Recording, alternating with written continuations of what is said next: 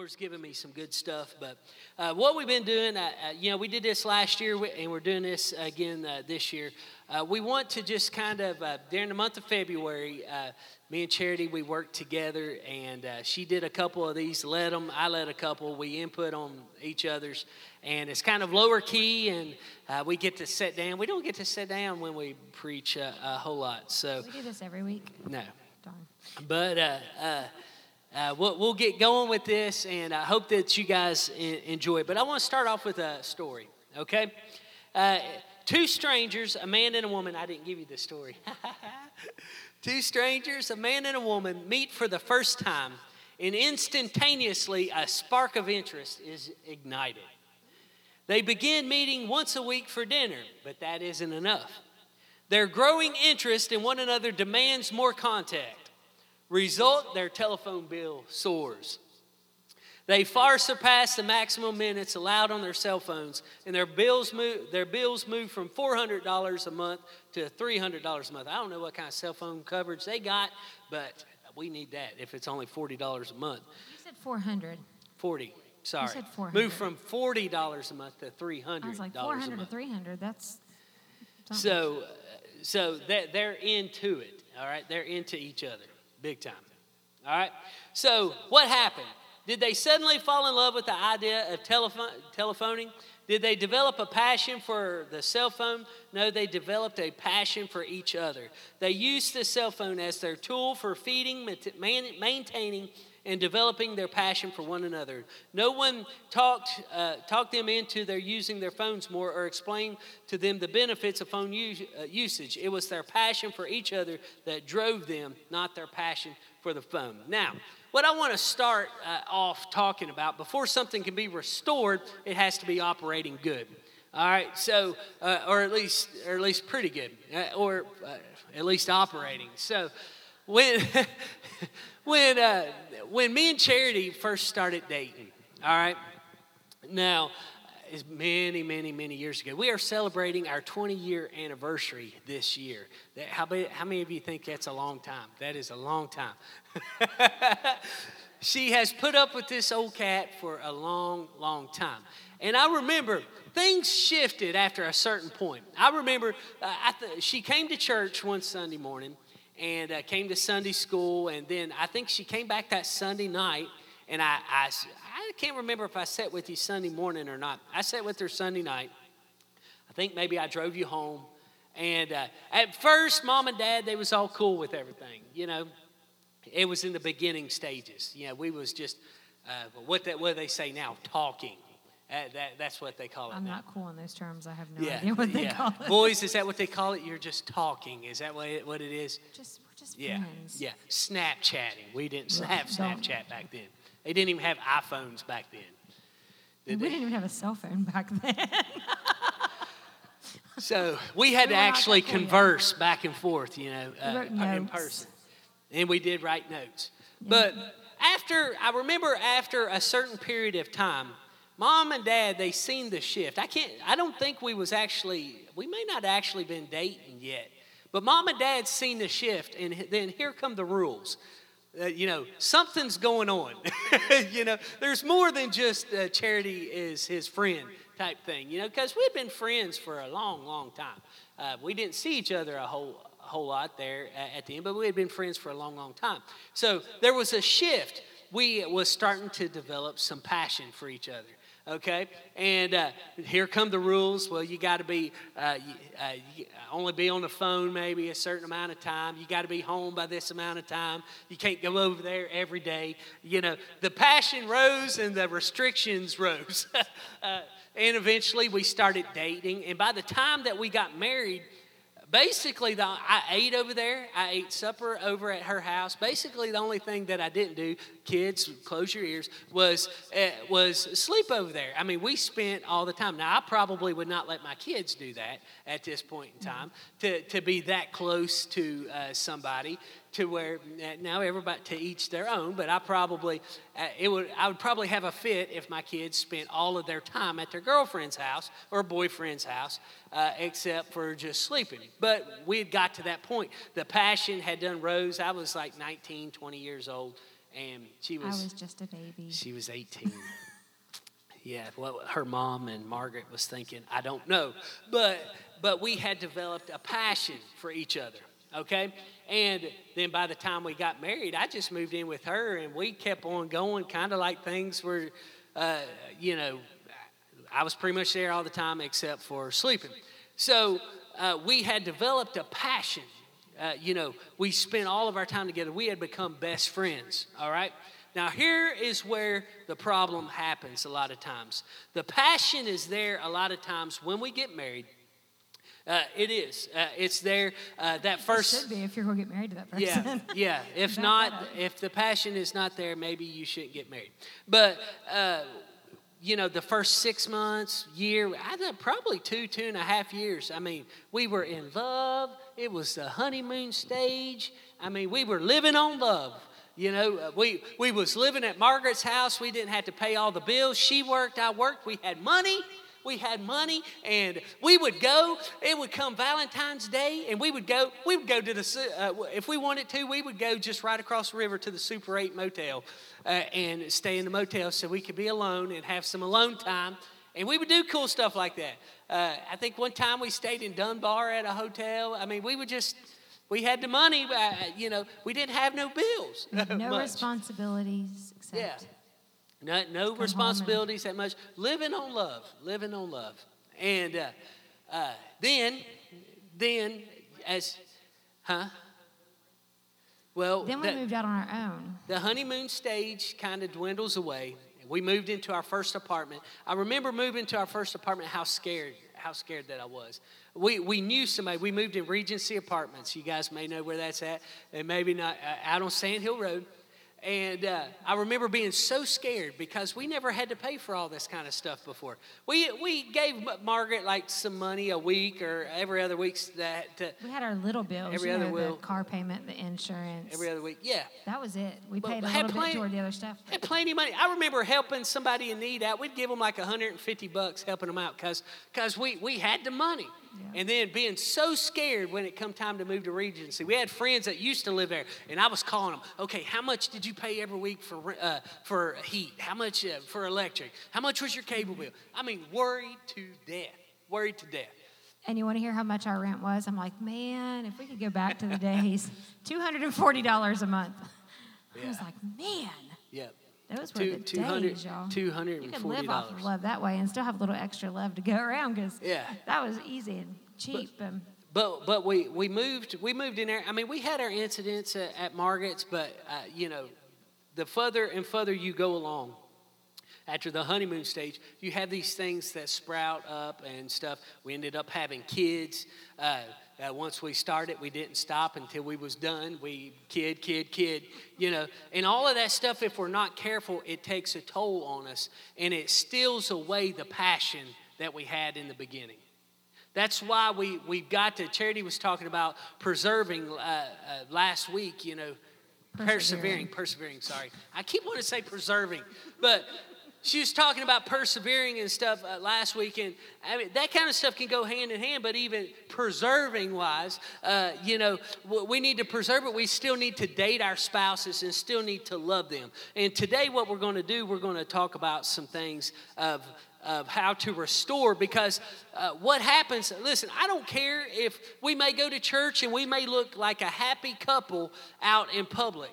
We may act like we don't have any issues at all. Maybe we don't look happy, but we're existing and dwelling. If we're not careful, once we get to a certain stage, we get to where we're not lovers, we're not husband and spouse, we're not mates, we're not best friends. We're just two single people coexisting in the same house, and it can be very easy to happen. I remember my grandparents been married for who knows how long. They're done passed away now. They slept in the separate bedrooms. I know why they slept in separate bedrooms, but you know, but it can cause you to, even at that, it can cause you, and maybe you got a valid reason to do that. Maybe you and your spouse does that, but you got to be careful, or you'll cause that passion to go away, and the love that you have isn't being showed, and you just become coexistent in the same dwelling place. Well, it's easy whenever you're first together. You know, you say, well, they only have eyes for one another. Or because we put our whole focus on that person that we're dating or that person that we're engaged to or whatever. Even in that honeymoon stage, that's all you can think about. You're right there, and you're always with them, or you're always thinking about that stuff. And then life happens, and we have to figure out how to bring kids in, new jobs in, sick parents in, all these things that come together. And that's what, it's just a little bit of tear here. It's a little bit of a stretch there. And that's what so easily causes division that we don't even mean for it to. But life happens, you know. Wood floors were all the rage 50, 60, 70 years ago. And then we all got dumb and threw carpet over them. And then it all comes back to let's bring the wood floors up. But what do you have to do? They were beautiful at once. And then you do some other stuff through life, and then you go back and you have to restore them. And it's just like a marriage or a relationship. You have to bring that restoration back after time. And a lot of different things. I remember, you know, what you said. I remember one of our very first conversations with Charity on the phone in this whole, when this began, when we started leading towards the dating and stuff. What's your favorite color? What do you like to eat? What's your favorite food? You know, you're like stretching to find stuff to talk about, and I'm asking her because I'm wanting to learn about her. And apparently, somewhere along the way, I have looked at her color eyes or asked her, and we had one of those games. What color are they? They are blue, and I will never ever maybe miss that again, because I did that one time at a game at a church that we had, and I botched the color of her eyes. After we had been married for several years. Yes, that's only been maybe 10 years or 5-7 years ago, something like that. Yeah, long time. So long time. Her eyes are blue. If anybody wants to know, her eyes are blue. It don't matter what they look like. It don't matter. They are blue. They are blue. All that matters is what your driver's license says, right? But you see how. But let's just take that for instance. You see how easy that can happen. You know, I mean, I look at her every day. Okay, she is my best friend, and I believe we more than just coexist. You know, we spend life together. But just that simple little question: what color was her eyes? And I'm thinking green. I mean, even kind of looking at the tent now, they kind of look green from here. You know, but. You're not looking closely enough. And that's maybe the problem. Maybe the problem. Very easily, we stop opening car doors. We stop. Listen, Kylie went to. When's the last time you did that? Kylie went to a snowball dance. Kylie went to a snowball dance the other day, and I'm so proud of that dude. I like him that she went with. He walked her to the car. Okay, and she sat down in the car, and he walked away, and he come jogging back to shut the door. Listen, at the school even, she got out, and I heard his mom and dad say, "You're supposed to open the car door." And he said, "She got out faster than what I could get around there. I'm sorry." But, I mean, they're 13, and... Yeah, so, but... He did, which I'm sure his daddy had a lot to do with that. In all honesty, though, those of you who's married or is dating or whatever, when's the last time you opened the car door for your I'll your open spouse? The car door for you next time. Thank you, baby. But seriously, do you see how it just kind of, we stop caring really as much? I'm going to be honest. I want Charity to look beautiful for me. You know, not for anybody else. And yeah, it may make her feel good if somebody says she looks pretty. But I want her to dress up and look beautiful for me. And I want to look handsome for her. I want those things. And if we're not careful, we stop caring so much. We'll go around we'll go out or something wearing a ratty T-shirt and basketball shorts and flip flops with socks or sandals with not socks. With me, you won't. But we stop caring so much, and it's a very easily. And sometimes we get to the place to where we're fussing and fighting, and we stop talking and things like that. And if we're not careful, we'll get to the place to where we stop even caring. We stop caring. Listen, I've talked to people that's had marriage issues, and it's almost like before they even talk to me, they've already gave up on their marriage. They've already gave up on it.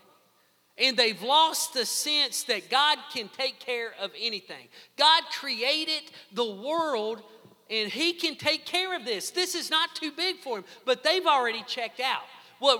Really the root of the problem is they have gotten to a place they don't want it anymore. A lot of people. So how do we restore it? How do we restore it? I wrote down some tips here, and this is the majority of the teaching this morning. How do we restore a message or a marriage? You know, a lot of, whether you're about to get divorced or whether maybe you just don't open the car door a lot, but we all could probably use some restoration in some way, shape, or form. Maybe your wife or spouse or husband or whatever isn't your best friend anymore. First of all, we need to set the stage of what we think an actual healthy marriage is. What do you think a healthy marriage is? A healthy marriage has communication. Communication. That's such an awful, dirty word, it seems like, in these days. Communication, not yelling back and forth at each other, not arguing with each other. That's not communicating. But it has communication, being honest, being transparent, and has that. But even just my thought, which if I don't get it, I'll lose it. When you said, you know, whether we need to come from a place of almost divorce or a place of we've just lost that passion or that care for one another, the Bible even tells us with Jesus to come back to He bids us to come back to our first love. So if we need to do that with Christ, and He knows that we're going to get to that place where we're going to let the world jade us and put blinders on us, and He calls us back to our first love, we obviously are going to have to do that with one another too. And whether it's marriage or a friendship or a parent, we have to always work on keeping that relationship restored and keeping it clear and right. But communication is the biggest thing, really, in a healthy marriage, and understanding one another, understanding that I'm not him and he's not me. He doesn't look at things the way I look at him. He doesn't do things the way I do. We don't at all. Nothing. We have had some of our fights that we have had is because of miscommunication. She didn't mean it a certain way, and the way she said it, I thought she meant it a certain way, and there you go. Assuming that you know what your spouse thinks or what they're meaning or how they feel, just because that's your interpretation, or because you don't go ahead and take the second to ask, the enemy will take any thought or any word, I mean, just the slightest sentence of anything, and just say, well, do you know what they said? Do you know they meant that? And he does it with everybody. He can play off that, but if we don't clear the air there, what did you mean by that? What are you trying to say? You know, you can go and communicate that, and that's really the number one key to a healthy marriage, and keeping yourself in line with the Lord, your relationship with Christ. I do not control His relationship with the Lord. That is not my job. My job is not for Him. Now, do I get mad at Him sometimes and go, okay, Lord, you're going to have to do something with him? Because I do. I tattle. I'm like, I'm going to tell the Lord on you. I'm going to Jesus, and He's going to take care of you. I'm done. It's not my job to manage His relationship with Christ, though. It's my job to worry about me. I think we've even had arguments, maybe fights, or maybe one or both or whatever, when we've been saying the same thing and didn't realize we were saying the same thing. It's crazy. But communication definitely is a big part of a healthy marriage, spending time together. Now, listen, sometimes you need to get away, maybe if you're getting mad or whatever, but spending time together. And I believe your spouse needs to be one, if not your very top best friend. And we got all the kids, young kids ain't out here, but I think you need to have a good, intimate relationship too. To have a good, healthy marriage, I think that is a prime thing that you need in your marriage. You got anything else? I mean, those are some top things. I mean, we could all sit around for days and talk about what we think makes a healthy marriage. Loving the person like they need to be loved, not how you want to be loved. If last year we did the love language quiz, and I've taken it a few times, but go back every once in a while, and especially I've noticed as I've gotten older, go back if find yourself in a different stage of life, and take the love language quiz again. If you need a copy, I can print you off a copy, because I took it and I was like, my love languages have changed some.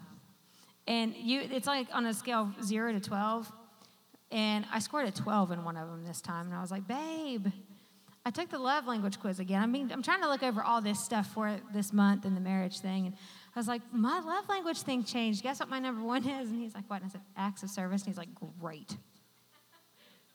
great. How many dishes do I have to wash? I'm like, that's not it. And I think I probably took it at a bad time, because I took it whenever he was going back and forth when he was going to pick Josh up from practice. And I was tired, and I was really thinking, I just wish that you would pick him up. That's what I need from you today, is just pick Josh up from practice. Don't complain because you're tired, because I'm tired, and I've been to town 4 times. But take it every once in a while and see, I encourage him, and they have it even for your kids. Take it with those that you're in relationship with and see how they need loved. Inquire on that, because it does Brad no good if I try to love him in the way that I feel like I need love shown to me. If that's not what speaks to him, if that's not what he relates to. And we do that all the time. We love like we want to be loved. Yeah, because it's easy and it makes us feel good. So now that we've set a good platform, so what are the steps of restoring? How can we restore? How can we get back to the place to where we have passion like we was dating? Number one in our spiritual lives individually, keep Christ as the center. That's the number one thing. You want your marriage to do good, keep Christ as the center.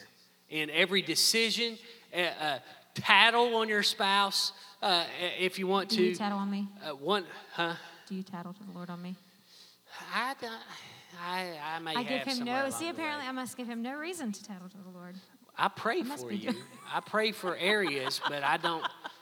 I'm not so. That's a nice way of saying. I'm not so sure that I tattle. Charity did this. I may say, I do, Lord, all the help time. her in this area. I get mad. I'm like, Lord, you're going to do something with it. I do. Just like the kids, they're doing this. I do that to my daddy. But that's one of the things that me and Charity has had an advantage with. We have always had Christ as the center. We've both messed up. We've both made mistakes. We've fussed. We've argued. But at the end, even at the end of the argument, when even through the argument, we know we still love one another, and we have Christ as a center, and that makes. That needs to be number one, not just in your life, but in your marriage life too. Christ needs to be the center. If you look at your marriage and your relationship with Christ as a triangle, you both start out here at the bottoms of the triangle. But as you put Christ up here at the top, as you both move toward Christ together, you move closer together as well. You're not just moving. That was not me. That's not an original. That's good, though. But it is good, but that's not an original. But that really spoke to me when I heard that a few weeks ago on one of the series that I was listening to, is because if you move together, I can't pull him up. We're far enough apart. I can't pull him up. I can't make him come up with me, because if I pull him, it's going to pull me down. But if you both move together toward Christ, you move closer together as you move up to that place where Christ is. A lot of us, if you try to pull us up, we're going to pull further down anyway. Yeah. We're stubborn. Us guys, we like to do it ourselves. We all are. We've all got a stubborn, rebellious nature that if we're not staying very, very focused on Christ. I've been reading in my devotion right now in Exodus about the children of Israel, and I'm like, oh my gosh. I mean, how much, if you go back and read what they did in just that little bit of time after they had come out of Egypt, and you look at the children of Israel and how much we reflect the way that they were then and the way that we still are now, then, it's no wonder that we struggle so much in relationship, because they were always back and forth. The Bible would say they're rebellious. They don't listen. They don't do. And here we are. We try. They would worship God one day, and they were building a calf the next day. And then they were like, oh, God is God. We're hungry. We're tired. We don't like this. And that's the way that we are. And if we're not focused on Christ and keep ourselves right there the whole time, then it goes down really quickly. So Number one is keep Christ as the center. Number two, realize that you aren't perfect either. Realize that you aren't perfect either. I'm not perfect. Underline either. If you're taking it, underline that. Either. Because we expect our spouse to be perfect. We're not perfect either. I know I'm not. So let's look at Matthew chapter 7. Matthew chapter 7, and I'm going to read verses 1 through 5. Yes, I did. But if you don't have time to open up, that's okay. I'll just read it. It says, "Judge not, that ye be not judged. For with what judgment ye judge, ye shall be judged. And with what measure ye met, it shall be measured to you again. And why beholdest thou the mote that is in thy brother's eye, but considerest not the beam that is in thine own eye?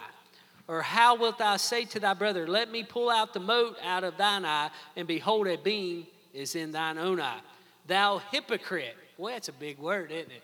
"Thou hypocrite, first cast out the beam out of thine own eye, and then shalt thou see clearly to cast out the mote out of thy brother's eye." So, a lot of times, like Charity said, we expect our spouse to be perfect. We judge them on a higher standard than we judge ourselves. We think we can leave our clothes down, and when our wives don't do the laundry, or they leave something messy, or leave the dishes messy, we're all over them, or vice versa. Maybe it's tools with the husband in the tool chest. Maybe. Now listen, me and Charity, we catch this stuff sometimes. Some of the, I'm going to tell on you. Some of the times, some of the things she said something to me here the other day. I don't remember what it was. I was like, "You do the same thing. You do the same thing." And we're all guilty if we're not careful of doing that. You know, some of the things that I may get onto her for or want her to do, it's hard for me to keep up with and do it myself. It's very easy. And if we're not careful, it can go to other things in our world, but especially in our marriage, because your spouse sees you more than a lot of the world. So they see the roughness of you. They see the true colors come out. They see behind the masks that we put on when we're around other people. But don't expect them to wash the dishes if you're not willing to keep your clothes picked up out of the floor. Is this being recorded? Yes, it is. Okay. So it says... I'm going to go back on YouTube later. Let's move on. It says, "Judge not, that ye be not judged." Okay? "For what judgment ye judge, ye shall be judged. And what measure ye met, it shall be measured to you again." So what I hold her to a standard of, I'm going to be judged by that same standard, by the good Lord. All right? So if we realize... Here's the problem a lot of times. We want grace from our spouses. Forgive me, honey, I forgot to pick up my clothes. But then we want to jump all down their throat when they don't do something. And, we got to realize that we're not perfect either. They're not perfect, and we're not perfect either. Neither one of us is perfect. In the NLT, I love the way it words this verse. It says, "Do not judge others, and you will not be judged. For you will be treated as you treat others. The standard you use in judging is the standard you will be judged by." So, Romans 3:23 says, "For all have sinned and come short of the glory of God." We all mess up. We all tank it. And we got to realize that. There was we got to. If we kind of realize that we're all going to make mistakes, we're not all going to be perfect, it can lead us towards having a little more grace towards our spouse. And, if we think about it, God has a lot of grace for us. Amen. Think about all the times we mess up. Think about all the times we sin. God shows us grace after grace after grace and after grace. And we need to be like that too. The big things, talking about problems and stuff, if there's big things that your spouse dealing with, you're probably not going to be able to fix them. Now, peeing on the toilet seat, you might be able to fix that. Okay? I didn't think of a nicer way to say it. But, come on. You might be able to fix that. Putting the toilet paper on the right way, you might be able to fix that. Where you leave your purse or your lunch box in the house.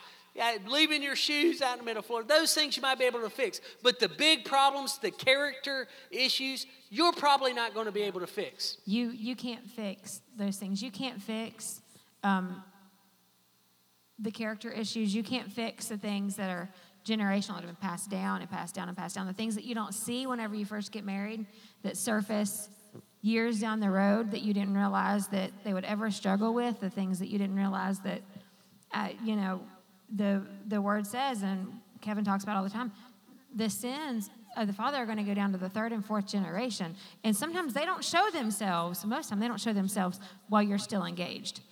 They don't show themselves when you're young and in love, and you see it later when times start getting rough and that stuff surfaces. You can't fix those things. You can't fix the areas that your spouse or your significant other that they struggle with. That is only something that can be done through the Lord. He's the only one. So if you're going to try to fix it, you're just going to nag and rub that place even. The Love Dare book that they had in the movie Fireproof. How many of you seen that movie? Most of us, maybe all of us. But in that book, you know what it's focusing on a lot? You changing yourself and showing love to your partner. Change your perspective. Changing your perspective. That's really what we need to do. Oh, God, you handle it. Work on me. If I'm a better person, then she might become a better person. Here's one of the things that we've always, not so much anymore, but she I can't remember, like she would be like, I would do this if you would do that. And I'm like, well, I want you to do, or maybe I started with, I want you to do this. And she's like, I would do this if you would do that. And I'm like, well, somebody's got to go first and do it. What's the Bible say? Let's move on. But let God handle it, all right? Do your part, do your role. The leader needs to go first, I know. But I love the Bible. Where's Brother Mike? Brother Mike, stop recording yet? But the leader needs to go first. But really, let God handle those big issues. You focus on loving. You do your part. Focus on loving and God working on you, and let God handle the rest. He can do a better job than you can anyway. Number 3, we need to pick up a pace here a little bit. Number 3 is forgive.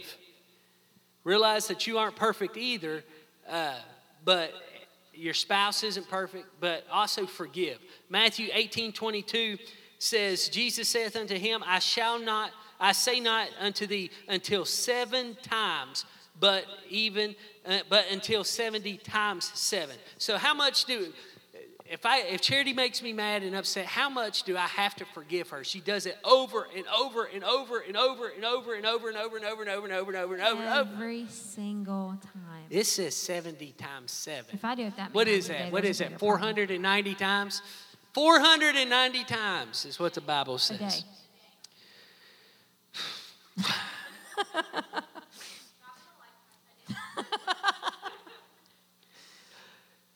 That's a lot to take in. I mean, do you realize that? I know we say those things and we know them, but that's a lot to take in. It's like there is no room for unforgiveness in that. Jesus did not leave any room to go and be bitter, to go and be frustrated, nothing. I don't always have to like what he's doing. And we don't. I mean, don't think that we're saying, I do not always like what he does, and he does not always like what I do.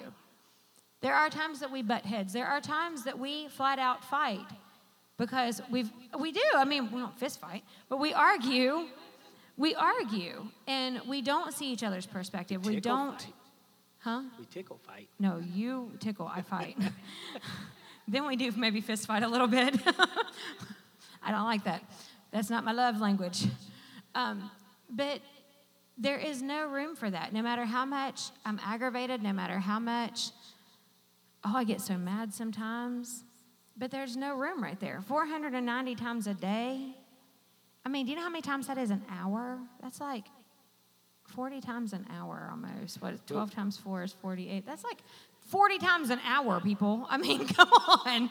That's a lot. That's like every minute you have to forgive somebody almost. Well, listen to this. Matthew 6:14-15 says, "For if you forgive men their trespasses, your heavenly Father will also forgive you. But if you forgive not men their trespasses, neither will your Father forgive your trespasses." If I don't forgive you, then I'm not going to be forgiven of by the Father. Now that breaks it right down where the rubber meets the road. We get upset at our spouse, we have to forgive them or we won't be forgiven. That could cost us our soul train ride to heaven. Okay? That could cost us our eternity in heaven. So we got to make sure we forgive. Got to make sure. Number 4, everybody say number 4. Number 4, believe God can fix it. Believe God can fix it. God is big enough to take care of anything. There may be times we think this won't change, but God can change it. I know that there was one particular thing in my life that the devil he'll try to lie to you, and he tried to put in my mind, this isn't never going to change. It's always going to be this way. And it was something that I was pretty passionate about, and I liked it, and I did not like where we was at. Have you ever had those times in your marriage to where there was this one thing you did not like where it was at? You did not like how life was taking it. You did not know, and if you're not careful, the devil will put that lie in there, and you'll buy right into it. This is never going to change. This is the way it's going to be. And what that does, that causes separation. If you allow it, that would cause resentment between me and Charity if I allowed it. But see, God can take care of it. And that thing that I was talking about earlier, he proved me wrong. God took care of it, and he fixed it, and it's not the same way that it used to be. See, there is nothing too big for God, and we got to realize that. I don't care if your husband's not saved. I don't care if he's an alcoholic, if he's the worst person out there, and he comes home every night and just trash talks you all night. It is not too big that God cannot fix. It's not too big. Or wives. Or wives, yes. Not just husbands. It is not too big. If we look at the things that, we look at the miracles in the Bible and think, oh, when are we going to see this? He does the same thing. He can do it. But we have to let him do it. And a lot of times he's not just going to fix it. He's going to show us what to fix in us.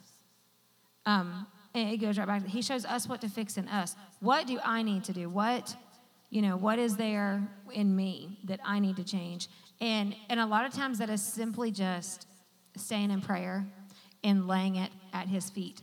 Every day, every time the torment comes, every time we have that, that's what it is us surrendering ourselves to him and saying, God, I know you can do this. If you look at in the Bible, in the story where the man comes and his daughter is dying and he's asking Jesus, come. And he said, don't you believe? He said, I believe, but help my unbelief. And a lot of times that's where we are. We know that God can do it. We believe that God can do it, but we still have that doubt. And it's, I believe, God, that you can do it, but help my unbelief. And lay it at him every day and let him do what he does best. Next thing is look at the positive. Look at the positive. I've talked about it before here at the church. If I would let myself dwell on negative thoughts about Charity while I was at work, even stuff that she ain't even doing. I've been at work before and I've thought, I wonder, what would I do if Charity was to cheat on me? The enemy's sneaky like that, guys. You'll put thoughts weird and random, and you think, what? But if you're not wise enough to realize that is the enemy, if it's random and strange, it's you let that go. You let that go, and before you know it, you're in a foul mood, really, and you're plotting out your revenge of something she hadn't even done. I'm serious. I've been there. I thought, what would I do if Charity was to cheat on me? If I was to walk in, come home early from work or something. And I'm going over a scenario in my head, and it is something she ain't even done, and I'm already thinking shotgun, and really? What's really going on is me and McKenna are watching some kind of YouTube video, I'm sure. It's been a while. It's been a while. But look at the positive. Don't let yourself, and even if you do have a fight or an argument or something like that, or some strong words and stuff, if you're not careful, what you do is you sit and you dwell on that negativity. Okay, I need to look at the positive in her. I need to look at, yes, she might not have did this around the house, but she did do this and this and this, and I'm thankful for that. You know, so look at the positive. Look at the positive. Moving on, next thing is compromise. Compromise. Adjust your expectations to what God wants, not your model of what they should be. We can hold a high standard that cannot be lived if we're not careful. Adjust your expectations to what God wants. Compromise. Compromise with your spouse. Pick your battles. That's how you compromise. You pick your battles. I seen one thing online that said rotate who gets their way. You know, meet in the middle. Work out a thing. This time we'll do it your way. We'll watch a Hallmark Channel for this movie, but the next movie you're watching some Sylvester Stallone Expendables or something with me. You know, rotate who gets their way. Do you know? So often we look and we still let society dictate what marriage is supposed to look like, or what a husband's role should be, or what a wife's role should be, and it is let God set the standard of that together, and be partners together and do that. And don't look at society. I mean, it used to be television or magazines. Now it's the internet, and you got all these stories telling you. I mean, you can look at the news. I don't watch the news. I keep up on headlines of the major stuff going on, but I don't watch the news. It's full of negative stuff, and usually it's just one news story telling you another news story that's all about the way they think that you should think. It's not news, it's not anything like that, but yet they always just bring society in, and what you should look like, how you should feel, why isn't your man acting like this, or why doesn't your wife look this way, or do it. And we have let society shape what marriage and relationship should look like, that we've lost God's vision for marriage and for families. And compromise is a good way to do it. Not compromising your standards, but compromising the fact that you don't always get your way. We don't. We teach our kids that, but we forget that as we get older. We feel like we're justified or something to get what we want. And I put something on here, and one way that you can compromise is to bargain. You know, well, if you'll do this, I'll wash your dishes for you. You know. We do it in our house. I'll take the kids. What's it worth to you? You want to do this? What's it worth? And we bargain and compromise with each other that way. I'll go pick Josh up if you'll pick him up the next 3 days. I mean, really. But bargain, compromise. I mean, good, healthy now bargaining. that Blake has his license, he's going to be the one doing it. We're both going to compromise and just send Blake to do all the work that we don't want to do. So, next thing, resist the enemy. Resist the enemy. James 4:7 says, submit yourself therefore to God, resist the devil, and he will flee from you. Now I'm going to get a little personal with you, okay? One of the ways my daddy told me this years ago, that once there starts to be trouble within a marriage, the woman wants to start being less intimate and wants to pull away from that. I can bring you scriptures to caution you guys. And I'm going to read it out of Holman because it's a little bit more easier to read and easier to understand. It's coming from 1 Corinthians 7:5. It says, do not deprive one another sexually, except when you agree for a time to devote yourself to prayer. Then come again. Actually, King James Version says fasting and prayer. Then come together again, otherwise Satan may tempt you because of your lack of self-control. All right? Now, you've got to be cautious because in this area, you know, you and your spouse, you know, you set your guys' own standards of what works intimately for you, you know, by having the Lord lead that and guide that and all. But what happens a lot of times when there's an issue, when something arises, sometimes it may be just something of having trouble financially, not enough money. You start not feeling happy or whatever. Maybe the enemy's attacking you a little bit, and you'll want to pull away intimately. You've got to be careful because that can be a tactic of the enemy to put separation between you guys. Right here in the Word, you can read it King James Version or Holman like I did. You know, it says, King James Version says, defraud ye not one another, except it be with consent. Okay, basically, don't withstand from one another. Now, you guys work out your own standard, but don't hold yourself one another. That's the first thing women, a lot of times, they want to do when issues, and it's the truth, when issues arise, that's the first thing a woman wants to do, probably because they don't feel close, is jerk that away.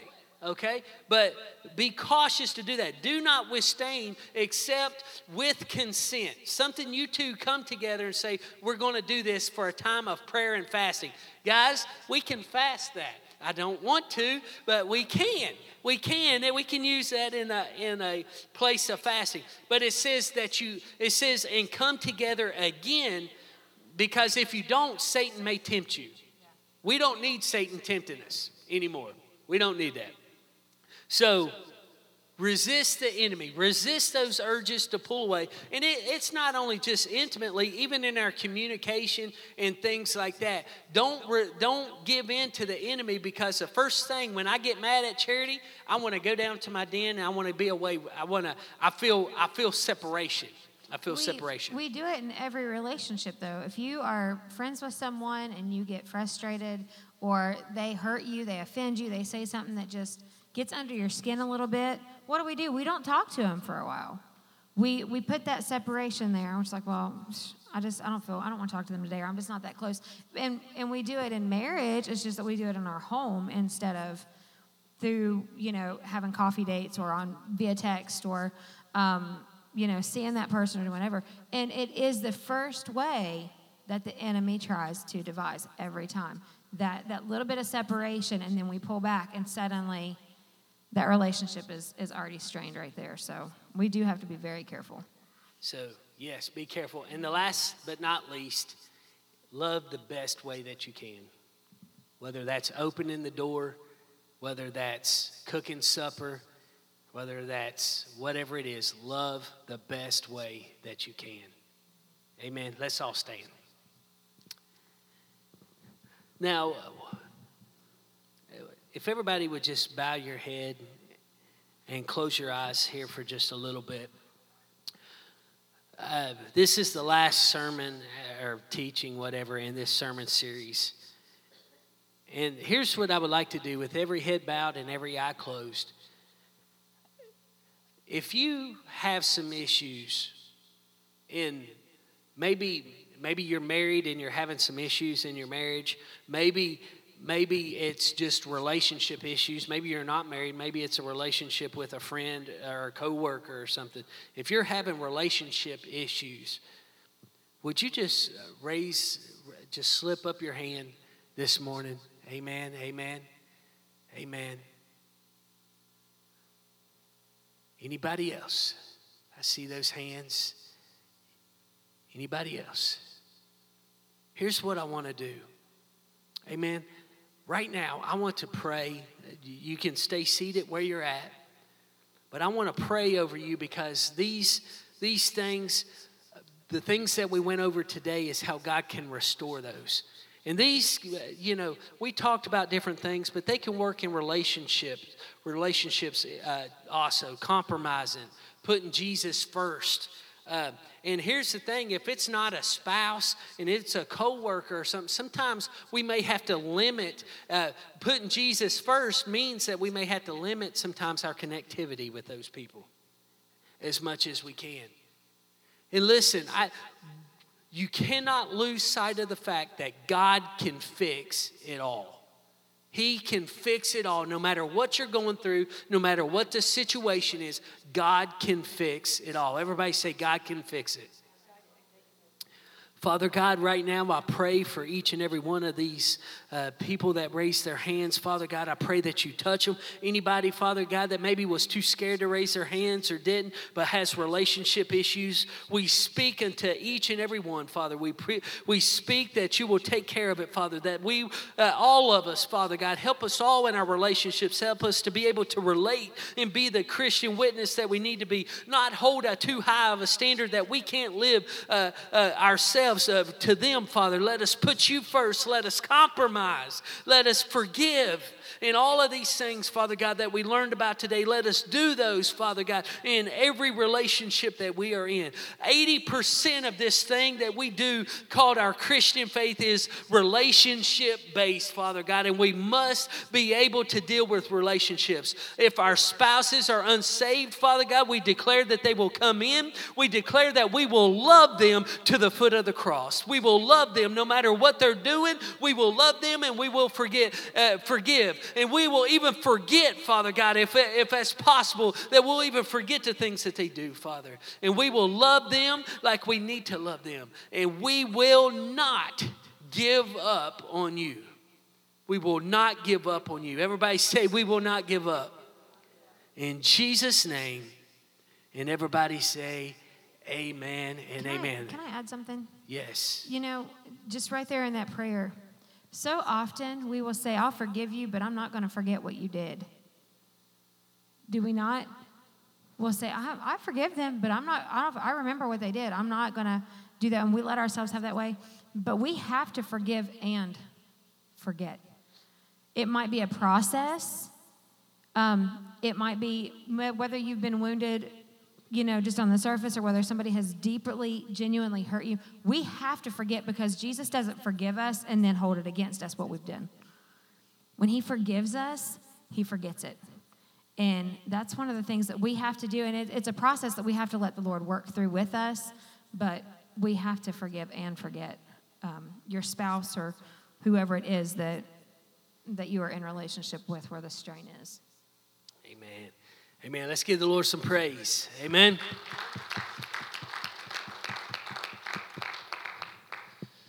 I'll do that tonight. I forgot this morning.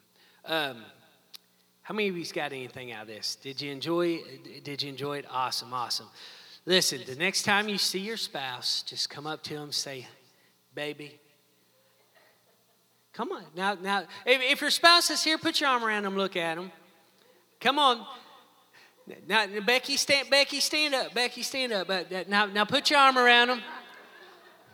Really, Blake? All right, now look him right square in the eye and say, baby, I'm stuck on you. I'm stuck on you. Because you're stuck on me. Because you're stuck on me. Wow. God bless you guys. Have a great day. Come back tonight at 4 o'clock. We love you. God